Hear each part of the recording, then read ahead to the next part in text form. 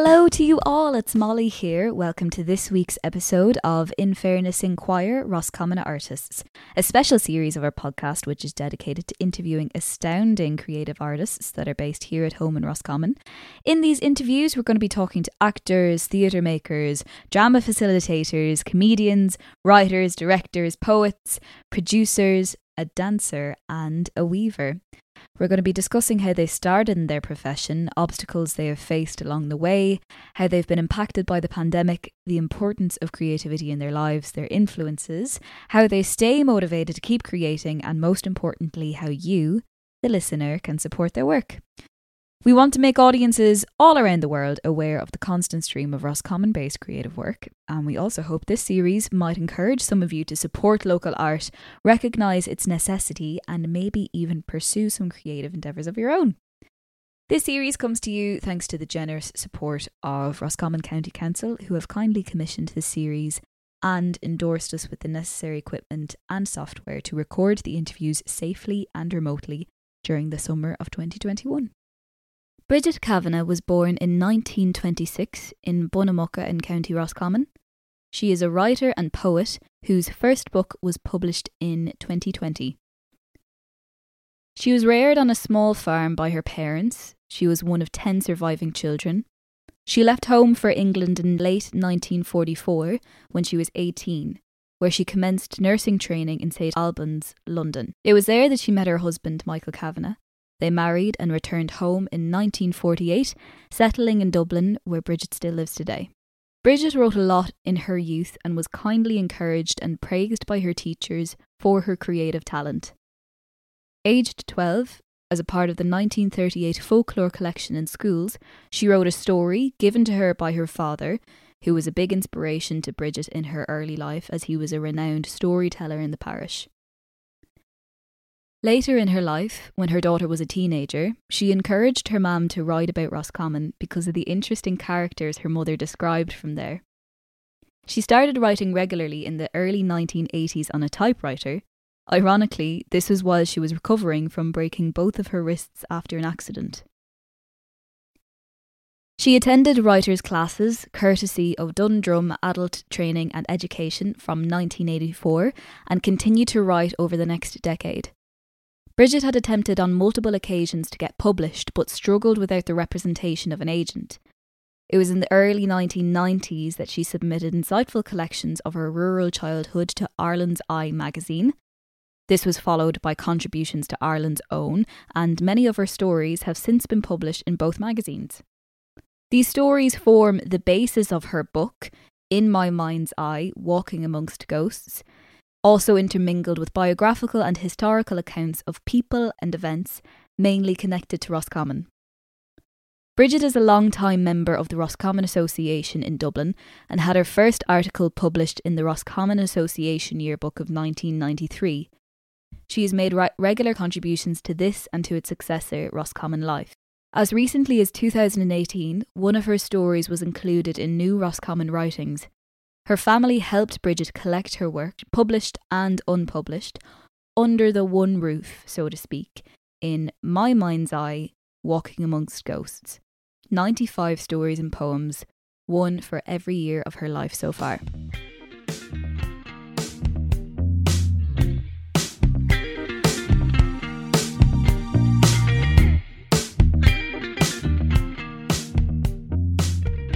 So when did you leave Roscommon, Bridget? I left in 1944. Okay. So when I was 18. Yeah. And I spent a very short time in the hospital in Donnybrook, but there was no training there. So then I went to England, St Albans, and I got married there.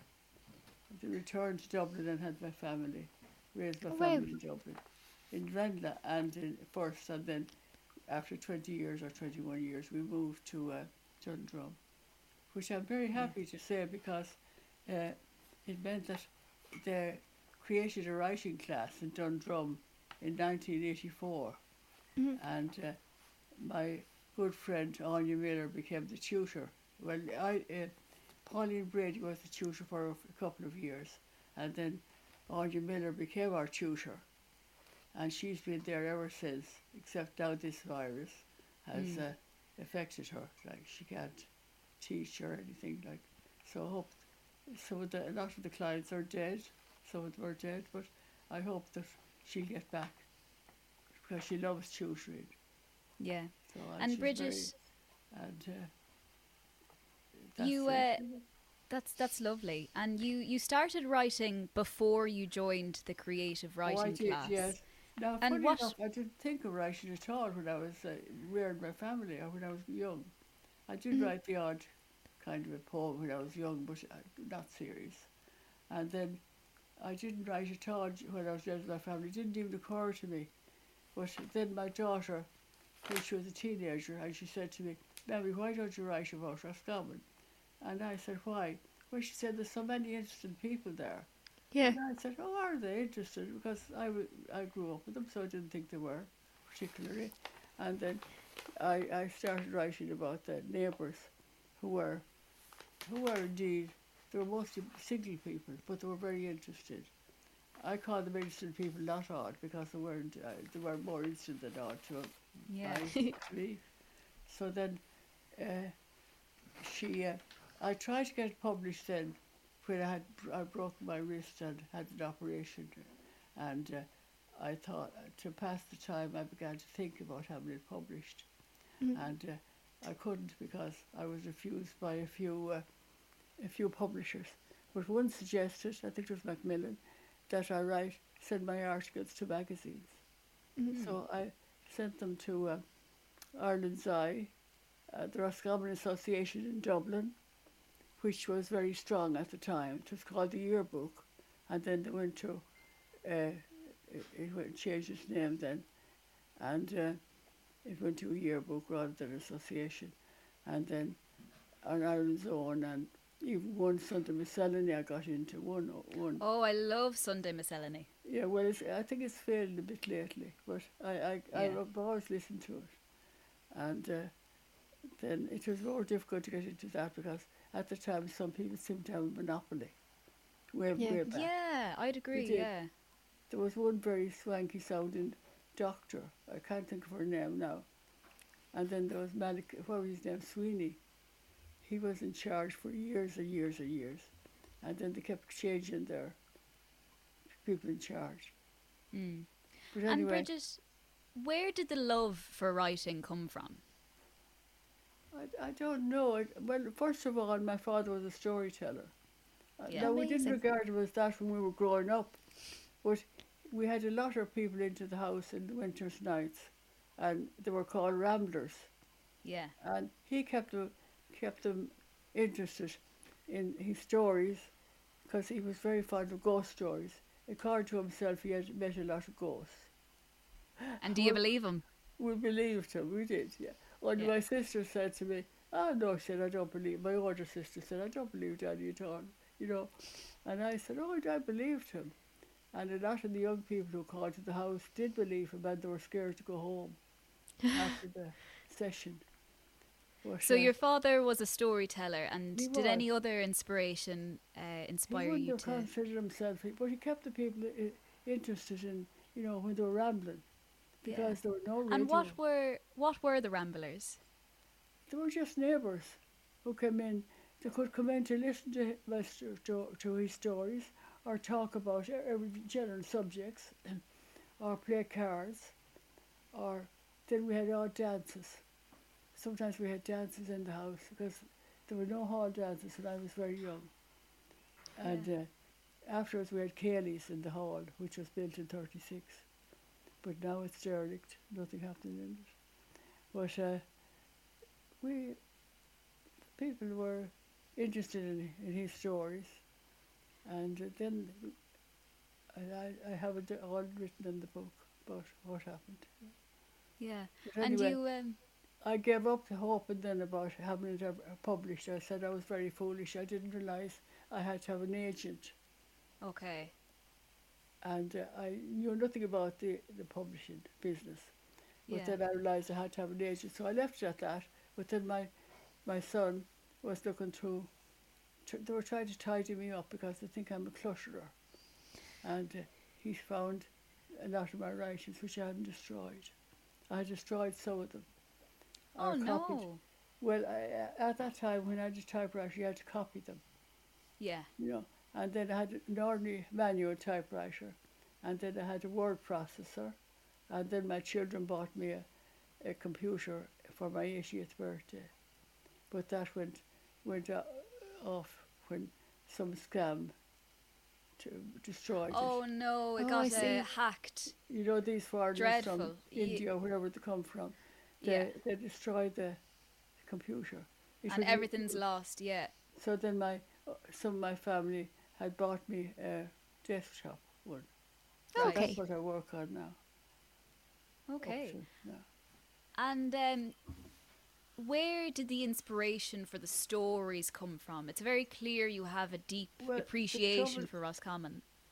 The trouble is, I'm not. I never regarded myself as a creative writer, but Yeah. when you had a method, sometimes she said, she gave us cards, a different one to each pupil.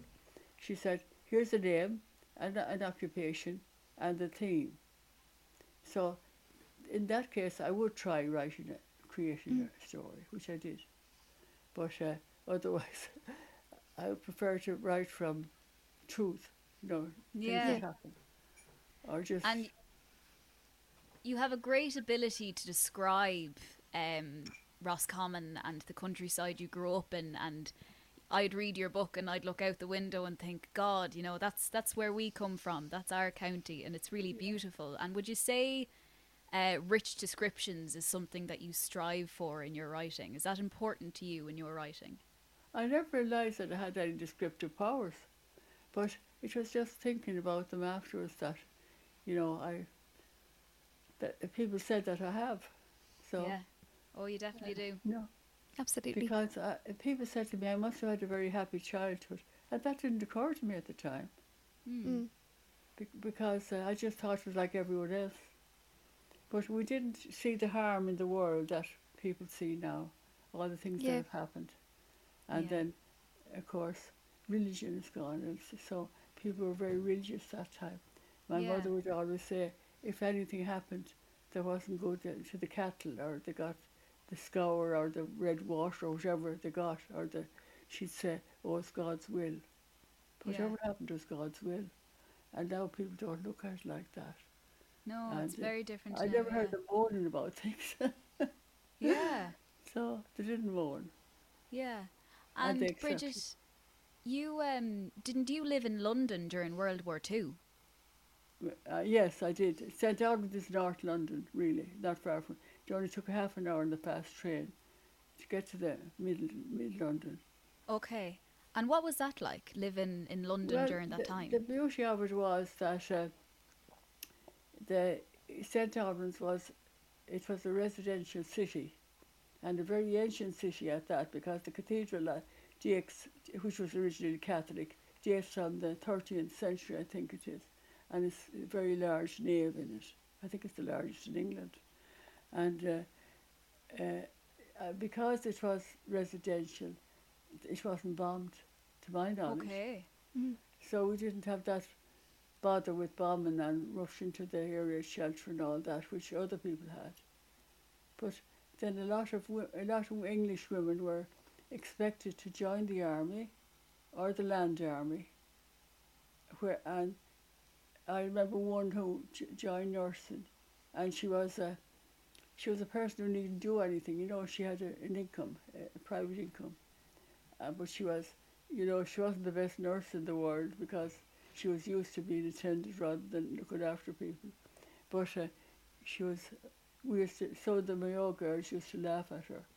There were two Mayo girls, and they used to really have a good laugh, especially when she brought in her little toy dog on her day off, Oh, on dear. the lead. And then she had a fur coat, which people didn't have then. Yeah, And geez. she was, she was so that was, but she didn't want to join the land army or the army, so that's why she joined. She went nursing. Okay. Right. And Bridget, you have a real pride and appreciation for Roscommon. And it Yes, I really didn't shines know through that in your either. book. Yeah. And it's not something, it's like what you were saying, how things have changed so much since your childhood, because I would never see that pride or appreciation for Roscommon in my generation. No. So what would you have to say about that? Well, I don't know what it is, but I think it's if when you're older you get the pride more than when you're a child or youth. I think, as I say, I didn't realise it when I was young, but it's I had the benefit too of my brother had moved to a different place. He still lives in Roscommon. He's 89. This is And Pete, isn't he it? had moved away because he married a girl who had a place, and that's how he's changed residence. So my old home was there with nobody married in it, you know. And so we were welcome to go down there every summer to my parents. And then the same applied in Galway. My husband's brother wasn't married. So we had Galway free as well. So, and Galway has a good interest in this book, I see. Oh yes. What's his name? Bourne has a shop in Galway, and he's sold a lot of books. And O'Gorman, they had a big shop in Galway when I first went to Galway, O'Gorman's, and then it became one of these, what you call it, Neeson's. It became Neeson's. Yeah. Or the sold to Neeson's. So that was a very big shop in its time in Galway. And as Eason's now, I suppose it is, but I haven't been in Galway for a few years. Yeah. And but they're selling well in Galway, I believe. Yeah. I bought mine from Charlie's bookshop in Galway. My copy of your book, but Oh, so did I. I saw it available in what's it called? Bourne. Newsround in Roscommon Town. Where? Newsround in Roscommon Town. It was my a whole shelf. My son works in Roscommon when there's no virus. Oh, Right. I see. Roscommon Town, and of course he's off now. That's why he had also that they had the time to devote to the book. Because they picked the stories and everything. I didn't have any. And the son in Dublin, Sean, sent articles by email to my son in Roscommon. Yeah. And that's how they worked it out and chose the articles. So I thought it was clever the way they did it. Very clever. Reading it, it feels very coherent. You know, it flows. Yeah. And is there any one story or poem in particular that would be your favourite? I was going to read an article of prose about the day we went to the bog, the turf bog. Yeah. And it's very long, so I think it'd be too long to read. They're asking about your favourite, Mammy. I can't think of a favourite. I can't think of any particular one now.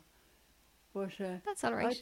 I think that the love that you were talking about before, the love of that. I think but my mother's love of Bunamucka, the townland where she and I were born, Yeah. It was her attitude that gave me the love of Roscommon, I think, because. And how would you describe that attitude? Well, she thought there was nowhere in the world like Roscommon, like Bunamucka. She's She was right. really right. And the trouble was, she died a few months after coming to Dublin to stay with us. Oh dear. And that killed her because, we brought her back to bury her in Strokestown. She's buried in Strokestown, but it would have killed her to think that she didn't die in her own home. Well, she only came up for a few months. She was 93, so that's why we took her to Dublin. And but she was the one, I think, that gave me the love. There's no place like home. Oh, there's no place for her like Bunamucka. Yeah. I'm not too far from Bunamucka, Bridget. I'm in Lismurtha. Big one. I'm in Lismurtha, near Tulsk. Oh, I didn't know where that was. I hadn't heard it. And when my son Declan comes up from Strokestown every couple of weeks, and he was here now from Wednesday to Friday, this week. And I said, "Where's Lismurtha?" And he said, "Oh, it's beside another townland which I know or heard of." I said, "It's in Tulsk." Is that where you're from? Tulsk would be my nearest village. Oh, is Yeah. Tulsk would be maybe a 5-minute drive away, but I'm very close to Ogula. I'm very close to Ogula Well. And speaking of Roscommon, is it right that you were at the match where Roscommon won the All-Ireland final? That's true. What year was that? 44, the second Amazing. one. Yeah. What was that like? My sister and her friend, Annie Hunt from Clonfree, they came up to Dublin for the match and a coach. And I was in the incurable hospital at the time for a couple of months, but I happened to be there at the time. And they came to the hospital, took me to the match in Croke Park, and therefore I saw Jimmy Murray raising the cup in victory. And it was due to her that I got to see that. Yeah. My sister Mamie, she's 11 years older than me, but she had taken the children from England because she was worried about what was happening to them during the war. She had taken her children from England, and that's why she was living in with my parents at the time. So that's how I saw the Roscommon. Not that I knew anything about football. No, we're the same. Yeah, we know nothing about football, but we'd love to see Roscommon win the final again. Yeah, I was hoping I'd see it happen again, but no, I haven't seen it happen. Not yet. My mother always called it the kicking. The kicking. Oh, I see. No matter the kicking. Very good. Yeah, and that reminded me now of something that you wrote in your book. Because ye all worked so hard during your childhood to keep things going, you said in the book you never really had the privilege of relaxing to play football or play sports. No. Could you talk a little bit about that? Well, girls didn't play football at all. That was a man's pastime. Right. And then there was a tennis club outside Strokestown. We used to pass on the way from school, but we didn't join that. The townspeople did. The townspeople had hobbies on the lake, Clonfree Lake, and different places, but we didn't because we were kept busy when we weren't at school or when we weren't. School was only. We had to work when we came home from school, change our clothes, eat our dinner, change our clothes, and then we'd be helping with all the farm work. Yeah. So we didn't have time for the only game we ever played was we used to play shop. Yeah. Oh, very good. Stones for money, or I don't know what else for money, and our little cherries for money, and that's all because we weren't raised to have hobbies. Yeah, because you were too hard working, like. No, because we had enough to do. We were occupied otherwise. I think hobbies are for people who have the time for them. Yeah. Yeah. So, Mad how things have changed over the years. And what would you say, what is Ireland like today compared to that Ireland where you grew up in? Well, I regret the changes. We've gone people went very wasteful. There's an awful lot of waste going on, whereas we were raised very thriftily. Because first of all, we had the economic war when people couldn't sell their cattle all through the 30s. And then things were rationed during the emergency. So we didn't waste anything. And we didn't have all the luxuries. In a way it was good because it meant we didn't put on weight like the children nowadays do. There's a lot of them seem to be overweight. Yeah, obesity is a chronic problem now. People were religious then. Mostly people were religious.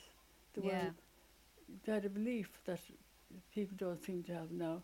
So I think everything was very good in the 50s, except that there wasn't enough work for people. Yeah. But then we weren't affected that much. But they had to immigrate more. But you could leave your door open. You could walk the streets in safety in Dublin even. Yeah. And that has changed. Things have gone to the bad in that line.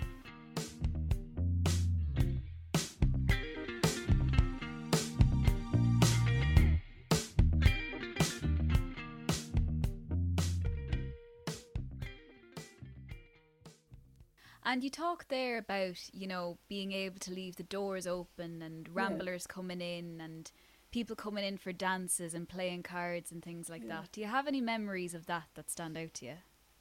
Oh, I remember as well. And I remember before Christmas, people used to have a turkey drive.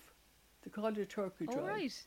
Though we always had a goose for Christmas dinner, but they sold the turkeys. But then for Christmas, anyone who raised a turkeys would have a turkey drive, and that means that the men came in and paid so much towards the drive to win the turkey, and one of them won the turkey. Oh, Yeah. wow. But it wasn't a goose now; it was a turkey, and it was, you know. And then we'd have a turkey to eat. But nowadays, I would consider a goose. It's a luxury these days now to have a goose. Yeah, But I absolutely. consider the meat too strong now, or a duck. Duck meat is very strong as well. Whereas in those days, you know, I wouldn't because I had a good appetite. Did you ever feel like you needed to preserve these stories, that you wanted them to live long into the future? For a Snapchat of Roscommon to live into people's Leitrim memories. is a very old-fashioned county too, but and I met a lot of Leitrim people. I like them. Yes, it's nice to preserve those stories because that was my first motive when my daughter said I should write, just to preserve them for the family or anyone. I wasn't thinking of publishing at the time, and until later I did think of it when I had them done. But I think they should be preserved because, you know, those folklore preserved in the 1938. We were sent round, our folklorists asked us to collect stories from our grandparents. Mine were dead. My grandparents were dead, so I didn't know them. And or my parents. And I heard stories from my parents about milk superstitions and the dead, you know, when they used to take the dead hand out of the grave and push it under the churn. That was witchcraft. Yeah. But I didn't see anyone doing that. And it was supposed to be someone was passing by a graveyard in Tulsk one night and they heard these people digging, and they were digging a corpse out of the dead hand.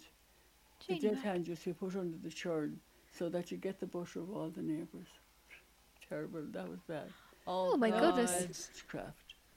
Yeah. And a lot of children wrote about that in 1938. Now I wrote about the Pagnamahan family because they had a carriage.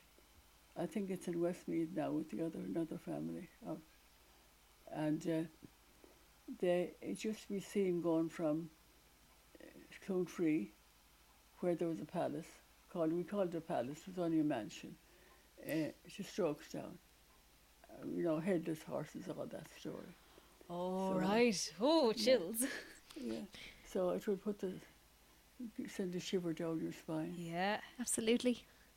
Bridget, I read one chapter one night that really, really stuck with me because I dreamed about it after I went to sleep. And it was your short story about folk cures. Yeah. Could you tell the listeners about a few, if you can recall any off the top of your head?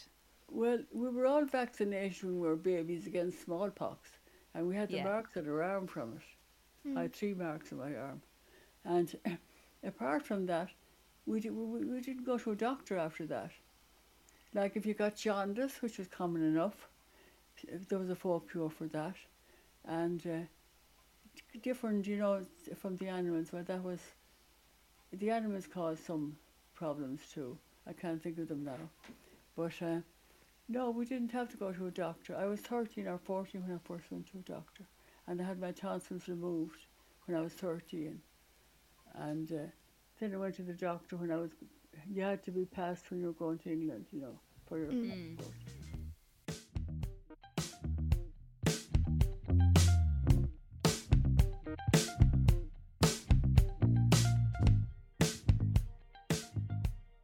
Bridget, could we hear one of your poems, please? Yes. And I hope you like this now. My daughter What's it came called? across this recently. This isn't in the book. because my daughter only came across it recently. I've got Okay. one daughter and 5 sons. Oh, wow. This is I'm from, it's called. And I'm from open spaces, green fields, hedges, trees, golden crops of corn rustling in the breeze, seasons changing landscapes, winters, bleached grass and swollen rivers, springs ploughing, harrowing, sowing, granaries filled with harvest bounty. I'm from mother's kitchen, open fire on hearth, apple, rhubarb pies, mouth-watering, yet tart. Homegrown bacon, cabbage, potato bread, pancakes, box tea bread, soda and caraway seedy cakes, vegetable marrow jam, which my mother made, bees wine distillation, winter storytelling ramblers, dancing, card play. I'm from father's workshop where he sawed, chiselled, tongue grooved with accuracy, shod tires, sandpapered and lead painted, underfoot a carpet of wood shavings, entertaining clients as he laboured for little monetary but adequate reward. Now in a much changed setting, my life's urban, not urbane, surrounded by concrete buildings, ordered parkland, shopping news. I thank God and science wonders for technology I enjoy today, for traditions that were, but while suffering brief moments of nostalgia for traditions that we've lost along the way. Wow. Gorgeous, Bridget. Thank you. Thank you so Mahu. much. And technology Thank you for has sharing been that with good, us. but it's just Yeah. that it happened to have changed so much of what was good. Like and everybody, I mean, the washing machine was wonderful. Mm. Mm. That was great. Electricity was the main benefit we got. And Yeah. then all the benefits that came with electricity. So, Mm. And you're talking a lot about food there. Would you have a lot of memories with food? You're talking about your mother's tarts and the bread and the they were box tea. very, very plain food. Like, my mother made all the bread. She made, there were cakes, they were called cakes. And we rarely bought a loaf. And then there were only loaves that weren't sliced. There were batch Yeah. loaves. And women in the country baked all the bread. Brown bread, and sometimes they got their own wheat milled. Yeah. Brown bread and white bread. And then we had mostly bacon and cabbage because, country people wouldn't be going to town every day and they had no fridges. So Yeah. they wouldn't be going to town every day. So that meant that bacon kept, it was salted and kept. It didn't go off. And an odd chicken meal for a special occasion, or maybe an odd cut of beef. Lovely. So, then we didn't have any luxury food and thank God we didn't because we didn't put on weight like now. We didn't have all the luxuries of children nowadays, and it's hard to blame them because it's available for them. But we didn't have that, which was a relief. And It's then mental bacon how cabbage, widely available oh things yes, are now. tarts. Oh yes, my mother made pies. She called them pies, and she, instead of using margarine or butter, she used thick cream. Oh. Yeah, Lovely. the top cream. Gorgeous. For the tarts or the pies, and apple or rhubarb, whichever was in season, she used, and she was very good at that. And my children used to love it when they went down to her, because her pies were different to mine. Mine were very flat, and hers were lovely raised up pies. And when she got older, then they used to ask her to make pies for them. And they used to get the oven ready, or the pan ready, and the lid and all that, so that she'd make them the pies. Bridget, you talk wonderfully about when you moved to the city, this appreciation for your rural childhood sort of came up through your writing. But I'd love to know what it was like for you to come from a life like that into Dublin, where things were just so Well, different and so busy. it was very strange when people, I think in one way you were more mature than the youngsters of 18 nowadays. You definitely, you were independent rather than mature, I suppose. And Yeah. nowadays girls of 18 or boys of 18 still think they should be looked after by their parents. And I can't understand that because we went to England and then we had to get used to a different country. There was no way of communicating with parents, no phones, except through writing letters. And Yeah. letters were popular because that was the only communication we had. And we waited then for a year before we got holidays. So, you know, you didn't see your parents or any of your, so that it was great to get home after a year Yeah. and meet your parents and friends. So, You'd appreciate it more. yeah, you would. And there was a big fuss made of you. They were glad to see you back. They were, It's still the same now because me and Misha have been in Dublin for the last 3 years in university. Are you living in Dublin? Well, we used to now. We came home when the virus hit. Mm. Yeah. But no, like myself and Misha would have experienced that culture change of moving up to the city, and we were very independent as well. There was no one minding us, and No. lucky to get home once a month maybe. Yeah. Yeah, well, and now I saw that with my nieces, and Yeah. even though she's independent, the eldest girl, she used to go home on the bus every Friday. She was in the civil service, and she used to go home every Friday. Yeah. And but she was independent. Yes, she, you know, she was. Yeah. She got that chance of keeping in touch by going and bring them loads of things. You know, give gifts. Yeah. She used to do that. So it changed very much in the period between, but we were used to immigration, you know. Yeah. I had sisters in Canada and in Australia. One spent years in Australia and in England. So that it was only a couple of us who remained in Ireland. And afterwards, me and I came back to Dublin. But, and it was my father-in-law that was responsible for getting us back to Dublin. Because we came home from England with the intention of going back after a Christmas holiday.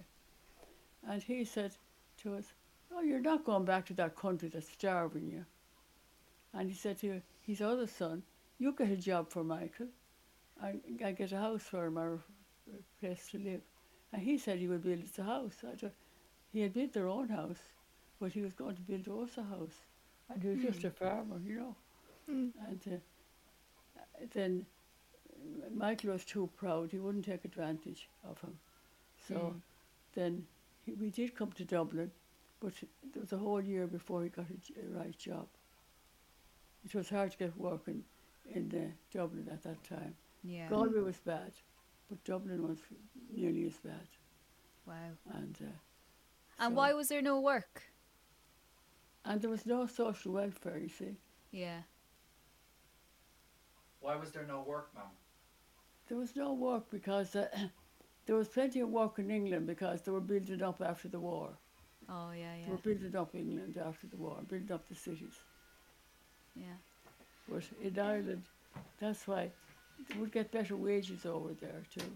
Yeah. But anyone who could would come back to Ireland.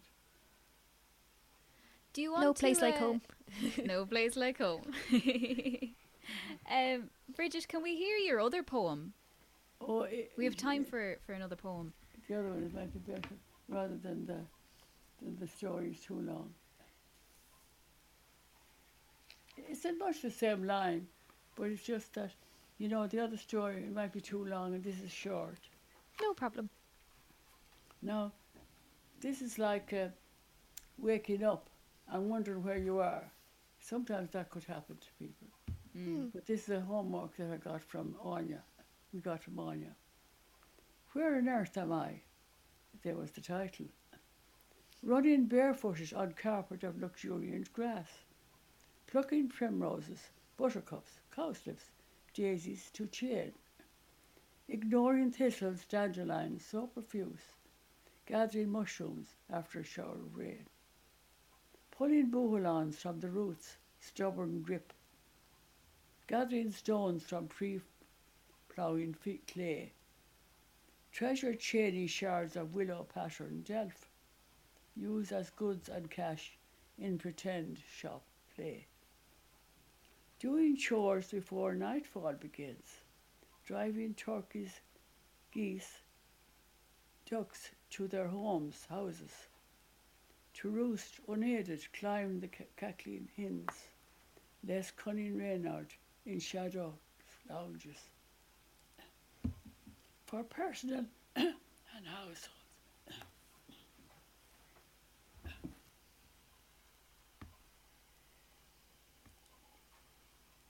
Sorry about that. No, No problem, problem. at all. Take your time.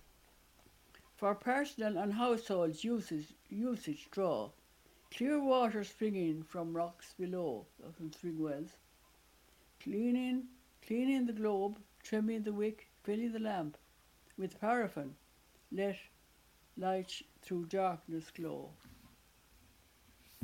Where on earth am I? In second childhood, I suppose, I surmise. Not such a bad place to be really. So where is the surprise? Home. That's it. I love that line in second Gorgeous. childhood, I surmise. Which? In second childhood, I surmise. I love that line. Yeah. In second childhood, I surmise. Yeah, Gorgeous. because that's like what come in a dream that you were back to the old place. you know. Mm.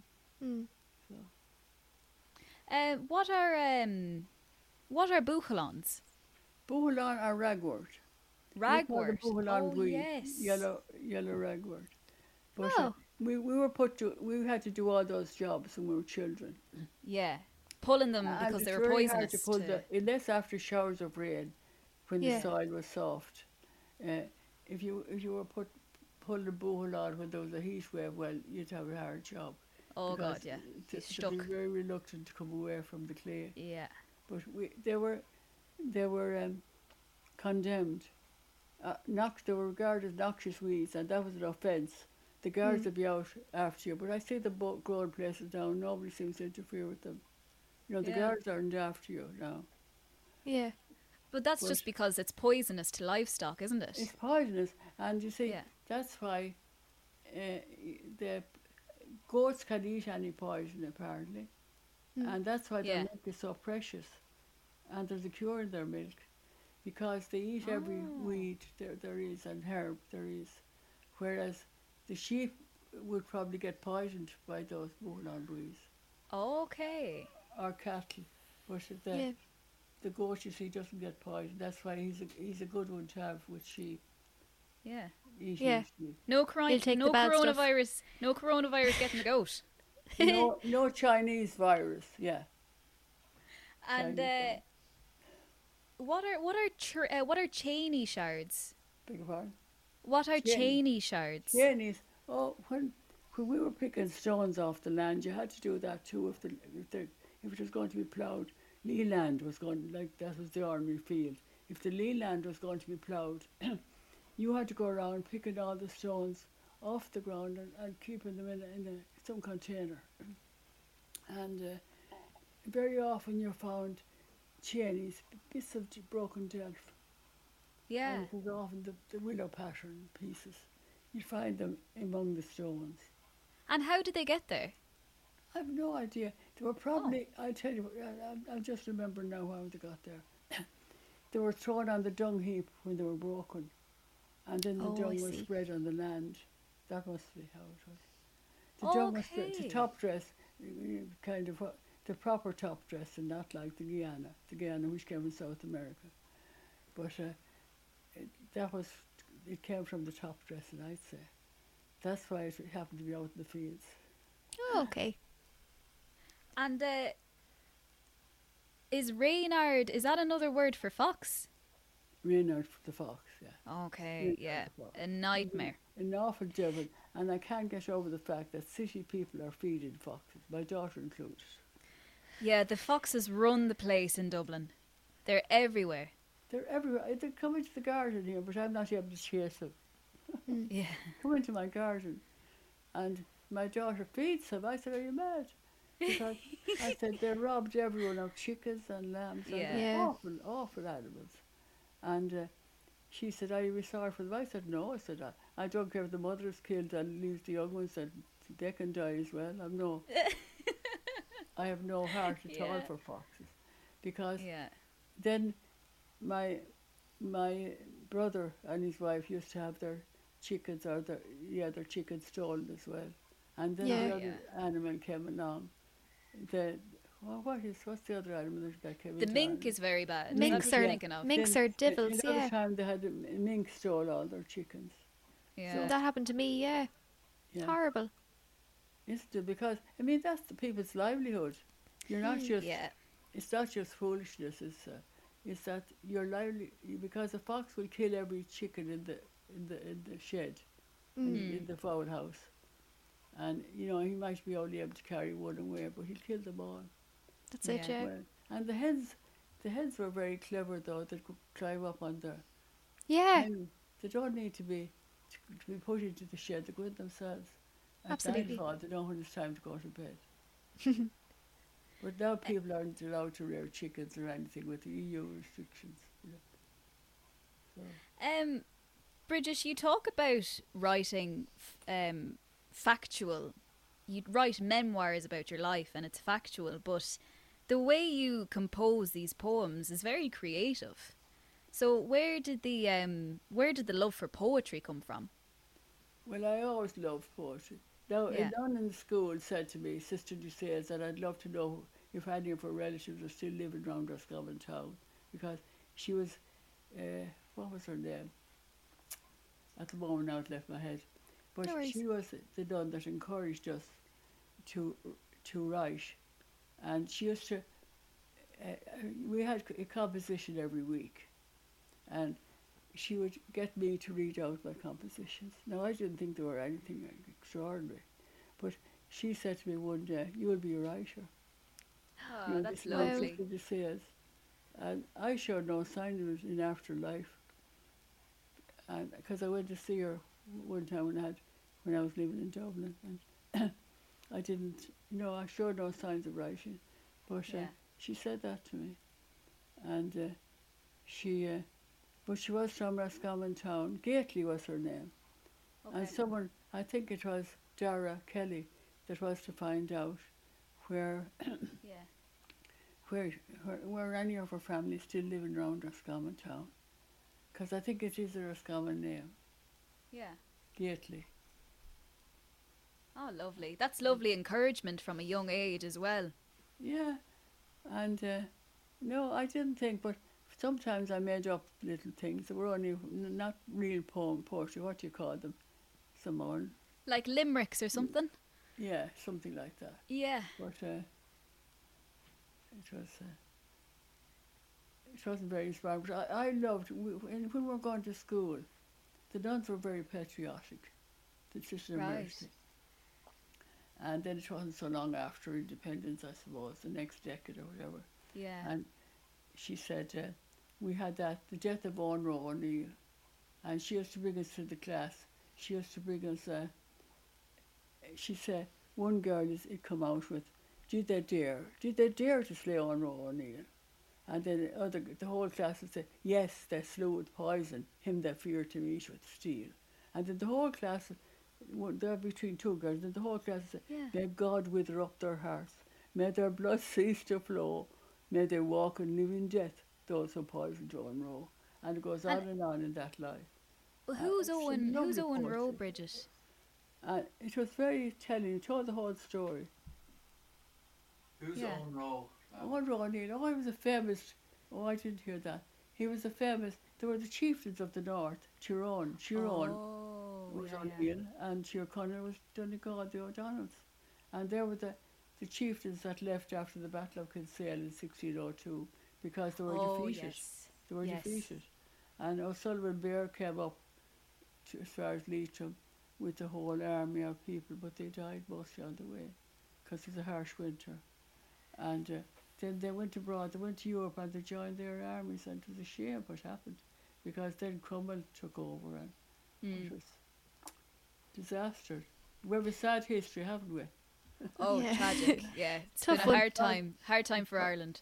Despite all that, one time we were in Italy and we were in a coach, and the driver was Italian, and we tried to get in one gate, the regular entry, and we couldn't. There was some work going on there, and we didn't get in. We had to go around about, and then we started laughing, and he thought we were laughing at him, and we said, "Oh no, we're not laughing at you. That's what Irish people do when in the face of tragedy. They often laugh." And that's We do. That's it. You laugh instead of cry. Yeah. if you- Sometimes that's all you can do, yeah.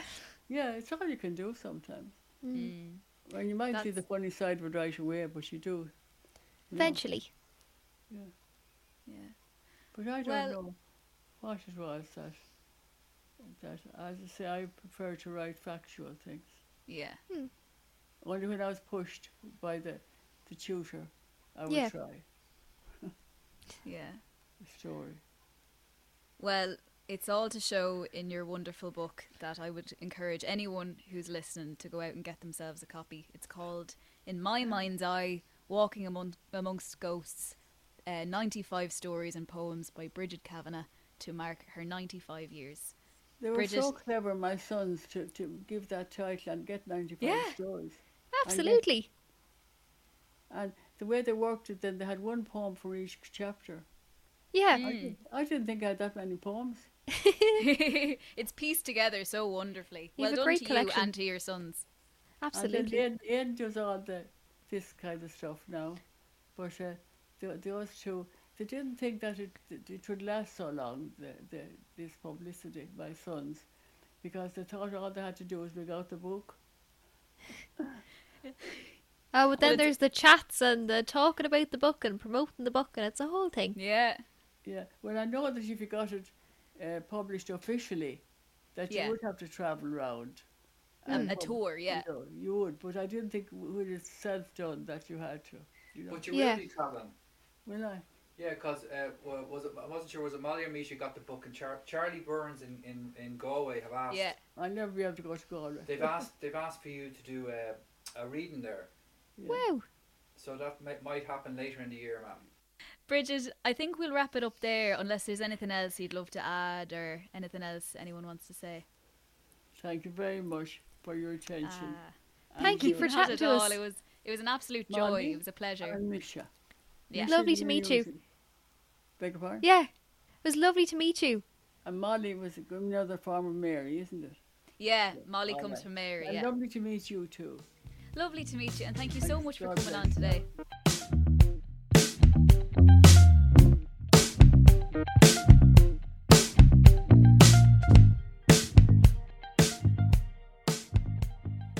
There you have it. That was Bridget Kavanagh joining us for a chat there.